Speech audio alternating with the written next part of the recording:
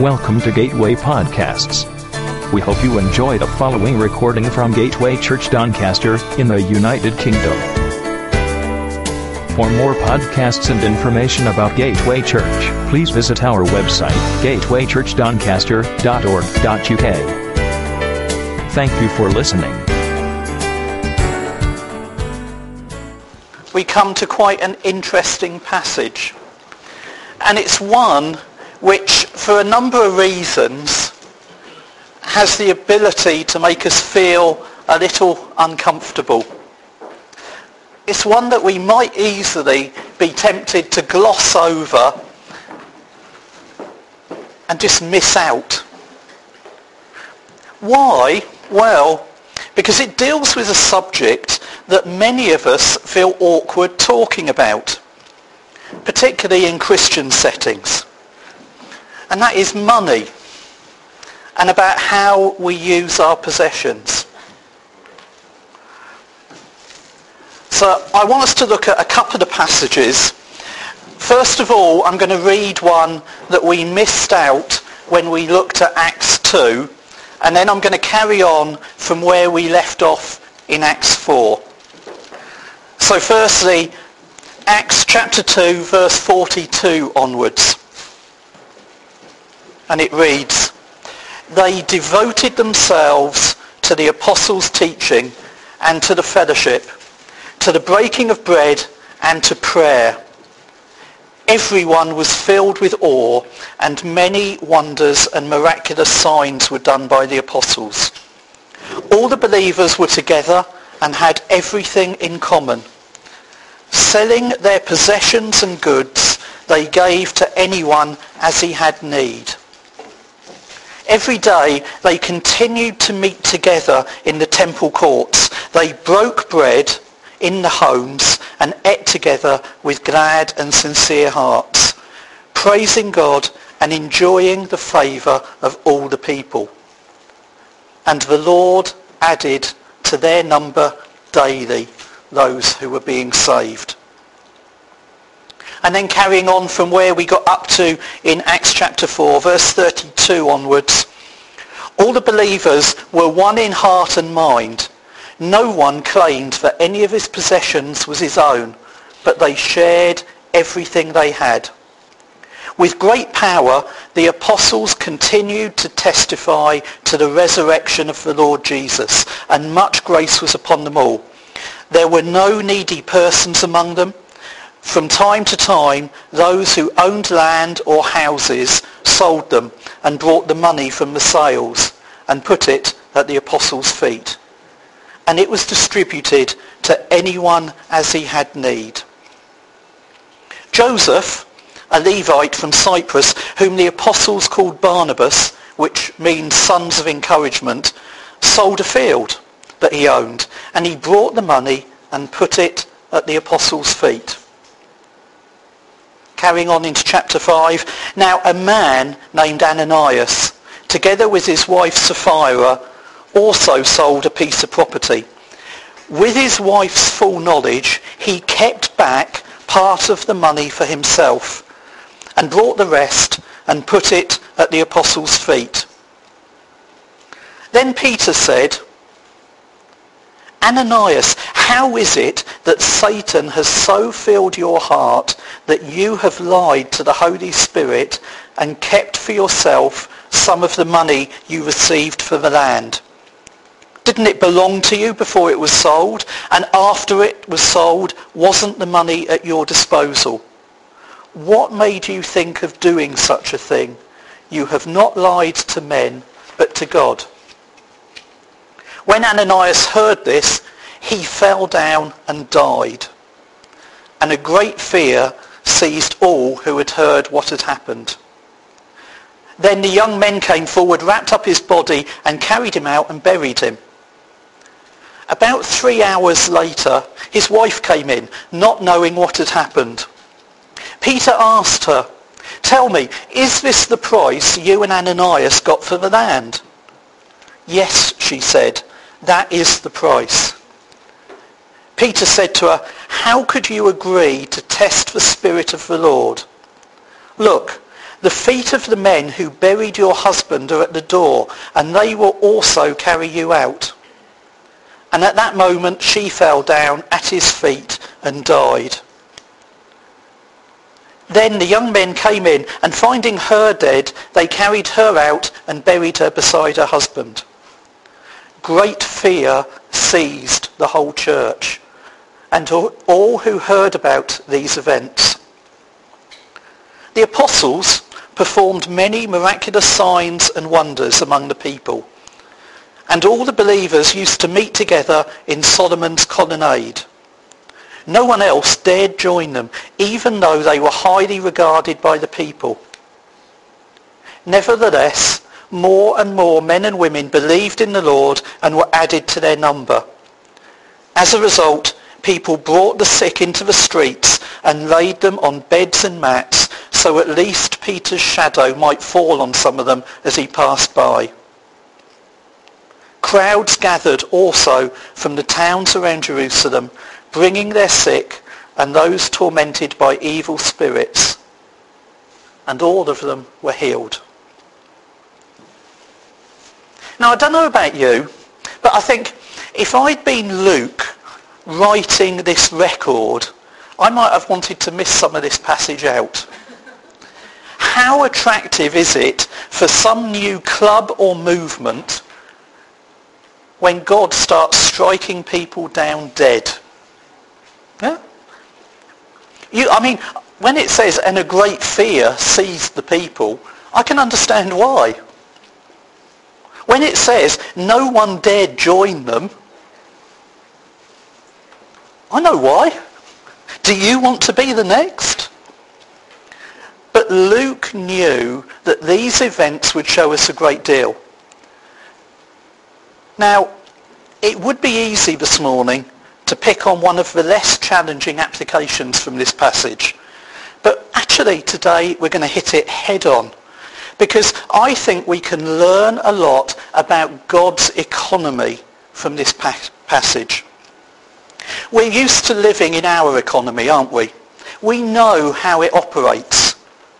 We understand the tax system. Some of us even understand the benefits system. We know how trade works in our culture. We understand what constitutes a contract. And the list goes on. We understand something about our economy. But we're encouraged in Romans 12, "Do not conform any longer to the pattern of this world, but be transformed by the renewing of your mind. Then you will be able to test and approve what God's will is, his good, pleasing and perfect will." We're not meant to be spending our time understanding this economy. We're meant to be getting in to what God's will is. Now, from the very outset, the church in its earliest days started to show signs that what was happening amongst them was different to the prevailing culture of the time. They weren't restricted to the things that drove people in the world that they lived in. In fact, they were driven by the testimony of the Holy Spirit in them, and they began to live out a life that typified God's kingdom. So instead of seeing in them the aspects of the Roman Empire and the Jewish culture in which they lived, we begin to see God's kingdom being manifested. When we looked a couple of weeks ago at a beggar sitting outside of the temple who was healed, we commented on how the Jews had lost sight of their obligation to look after the vulnerable amongst them. And as a result, he was reduced to begging for survival. But here we see something in a stark contrast. In Acts 2:44, it says, all the believers were together, had everything in common.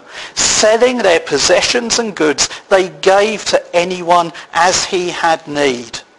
In Acts 4:32, we read, all the believers were one in heart and mind. No one claimed that his possessions were his own, but they shared everything they had.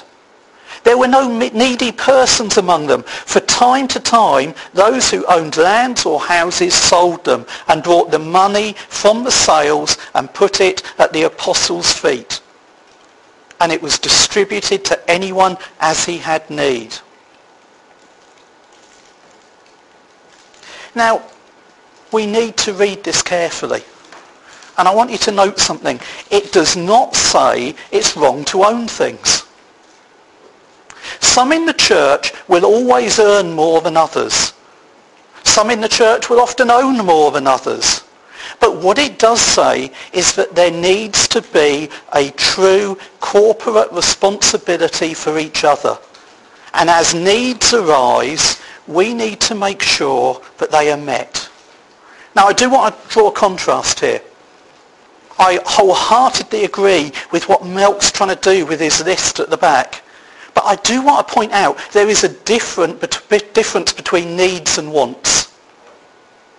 Okay? And what this is talking about is people who have needs. Now, Melk's put on the list that he wants, I would say, a chip fryer. His stomach tells me he doesn't need one. Mine would be in the same category. But we need to be clear. There is a difference between our needs and our wants. And that's what often gets us into so many difficulties. It doesn't say in this passage that they gave everything away. It doesn't say they lived in austerity. It says they shared everything. They didn't count it as their own, but they recognized it for what it truly is, a gift from God to bless them and to bless other people. Their ownership of their possessions was less important to them than the well-being of their brothers and sisters in the church. And that's where we see the contrast. Because what it is they were selfless in a culture that was selfish. And that's how the church stands out today. We then notice it says they came and they laid these things at the apostles' feet. What it means is they handed them over to the use of those who lead them. But it was a voluntary thing. The apostles didn't force them to. It wasn't a condition of them being a believer. It was a heartfelt response to what God had done in their lives. And here we see another distinction. It was voluntary in a culture where offerings were part of the law. It says some of them sold land or buildings and gave the proceeds. And by doing that, they lost all the future use or income that land would have brought for them. They were in fact even giving up part of the inheritance that would in future go to their children. They were making a true sacrifice. And that was a sacrifice far greater than the cost of buying 2 doves at the entrance to the temple. So again, they were being truly sacrificial in a culture that sacrificed animals every day of the week. There was no law, there was no command that they should be doing this. It's a glimpse of a kingdom that's to come. Because in Revelation 21 we read, there will be no more death or mourning or crying or pain, for the old order of things has passed away. And here, for the first time, we come across someone that we're going to read about more and more as we continue through Acts. In fact, he's held up as an example. His name is Joseph. He's a Levite from Cyprus. And in this passage, we get introduced to Joseph. Now, as you read through the rest of Acts, you might say, I don't remember reading much about Joseph. And that's because he was well known to the apostles. He was so well known, they didn't call him Joseph. They called him by his nickname. Now, did you have nicknames when you were at school? Did you give them to other people? What sort of nicknames did you have? I bet there was Four Eyes. Titch. Yeah. Square head, big ears, Ginge, Copper Top, Duracell, Curly. You know, they ring off the tongue, don't they? But do you know, nearly all the nicknames we give people are negative in one way or another. Yet Joseph had the nickname Barnabas. And it obviously stuck, because as we read through the rest of Acts, that's all they called him, Barnabas. And it meant encourager, son of encouragement. Can you imagine it? Hiya, cheerful. Hello, happy. Hey, here comes encourager. It tells you something about his personality. Joseph, a Levite from Cyprus, who the apostles called Barnabas. It means son of encouragement. And he sold a field, and he brought the money he had and put it at the apostles' feet. And so Luke records this simple, selfless, voluntary, generous and sacrificial act as he brings the money and puts it at the apostles' feet.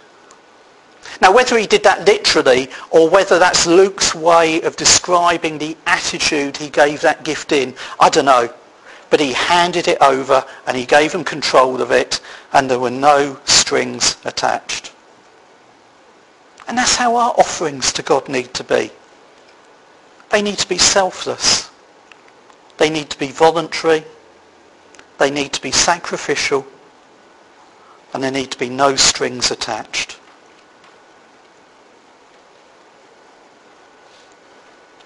And this is where we go into chapter 5. Now, when the Bible was written, the chapters weren't there and the verses. And I think this division comes in the wrong place here, because you can't understand the story of Ananias and Sapphira unless you've just read what has happened beforehand. Because Luke moves on to record the events that followed. Now, it isn't one of the best selling points for the church. But Luke was committed to giving an accurate, warts and all picture of what was going on. Now, the Bible doesn't always tell us the motives behind people's actions. But I think as we read this passage, we can take some fairly good, educated guesses. Ananias and Sapphira had seen what was going on. We know Barnabas was a favourite. He was well known to the apostles.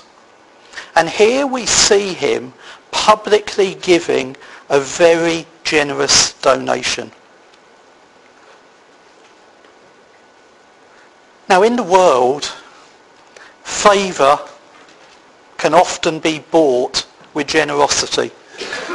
That's why we see so much corruption in the world. It's why we see that happening around us. People come to expect that everything comes down to money. Now, we should know better than that, because we have been warned. It's in 1 Timothy 6 verse 10, for the love of money is a root of all kinds of evil. Some people, eager for money, have wandered from the faith and pierced themselves with many griefs. Equally, we have an assurance in Hebrews 13, keep your lives free from the love of money and be content with what you have, because God has said, never will I leave you, never will I forsake you. But you can imagine Ananias and Sapphira putting 2 and 2 together and coming up with something other than 4.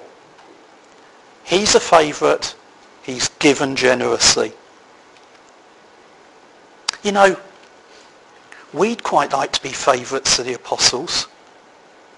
And we do have a plot of land. Wouldn't it be worth getting a nickname like Barnabas has? Yet somehow they couldn't quite bring themselves to to do such a selfless act. So they agreed that what they do is hold back some of the money. And we see the results. It cost them their very lives. God struck them both down within a few hours of each other. So what did they do wrong? Was it that they should have given all the money? I don't think that was the real issue. Because Peter had said to them, didn't it belong to you before it was sold, and after it was sold, wasn't the money at your disposal? Peter recognised it was a voluntary gift. They didn't have to give anything at all, let alone all of it. Their error was deceit. The impression they gave is that they were giving it all. And even when Sapphira was challenged, she stuck to the story. Peter asked her, tell me, is this the price you and Ananias got for the land? Yes, she said, that is the price. And as a result of that, she suffered the same fate as Ananias. She was struck down on the spot, she died, and she was buried. They lied to God. That's what it says. They lied to the Holy Spirit and to God. And God does not tolerate such behaviour. To lie to men is one thing, but to lie to God is a risky business because he always knows the truth and he will catch you out. When I read that passage, what it seems to me is, having just contrasted what was happening in other parts of the church with the new kingdom, what they were doing typifies the world. Rather than being selfless, their motives were selfish. They wanted reputation and renown. Rather than being voluntary, I think they were compelled to do it by their motives. They felt it was something they had to do. Their giving wasn't sacrificial because they held back what they felt they needed. And instead of no strings attached, they clearly had in mind what they wanted in return. They wanted the favour of the apostles. Now that's a trap we can easily fall into because our world measures success in terms of wealth, in terms of possessions, in terms of power.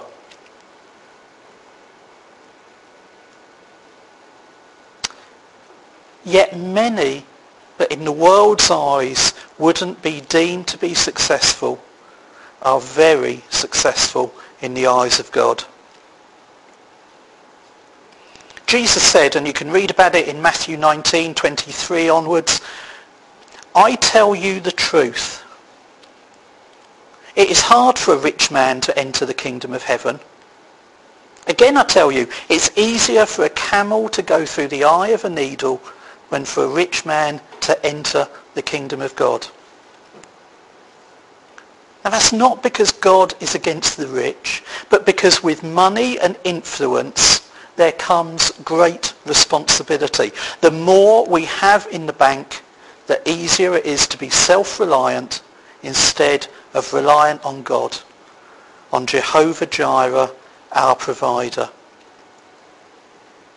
He warned us, do not store up for yourselves treasures on earth where moth and rust destroy and where thieves break in and steal. But store up for yourselves treasure in heaven where moth and rust do not destroy and where thieves do not break in and steal. For where your treasure is, there your heart will be also. And that's the trouble. Where your treasure is, that is where your heart will be. If your treasure in your life is money in the bank, is riches and possessions, then that is what will constantly be in your thoughts, and that is what will drive your motives. If your treasure is seeking something from another kingdom, then that's where your thoughts will be. So where do you want your thoughts to be? Which kingdom? Do you want them to be about the things of this material world or about things which will endure forever? Jesus continued. He went on and he said, no one can serve two masters. Either he'll hate one and love the other, or he'll be devoted to the one and despise the other. You can't serve both God and money. Therefore, I tell you, do not worry about your life, about what you will eat or drink, or about your body, what you will wear. Is not life more important than food, and the body more important than clothes? Look at the birds of the air. They don't sow or reap or store away in barns, and yet your heavenly Father feeds them. Are you not more valuable than they? Who of you by worrying can add a single hour to his life? And why do you worry about clothes? See how the lilies of the field grow. They do not labour or spin. Yet I tell you, not even Solomon in all his splendour was dressed like one of these. If that is how God clothes the grass of the field, which is here today and tomorrow is thrown on the fire, will he not much more clothe you, O you of little faith? So do not worry, saying, what shall we eat? What shall we drink? Or what shall we wear? For the pagans run after these things, and your heavenly Father knows that you need them. But seek first his kingdom and his righteousness,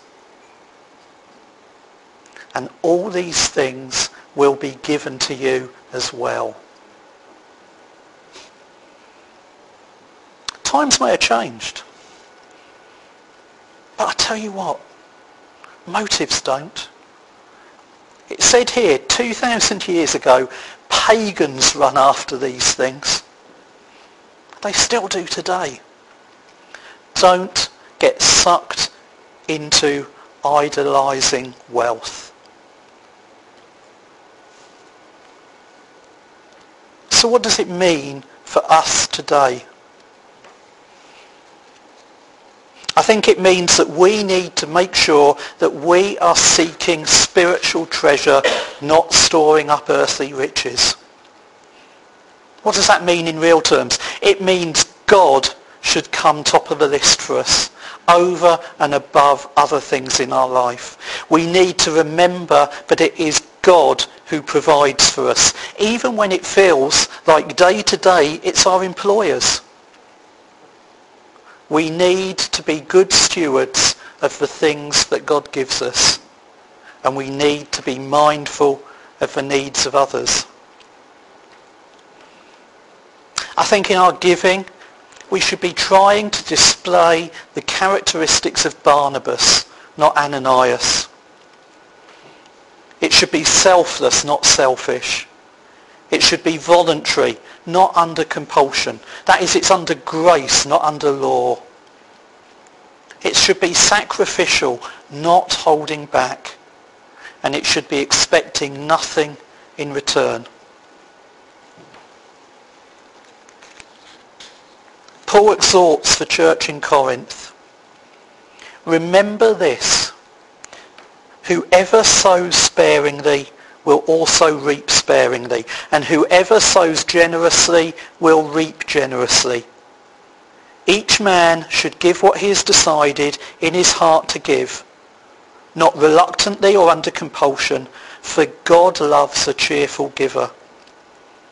And God is able to make all grace abound to you, so that in all things and at all times, having all that you need, you will abound in every good work.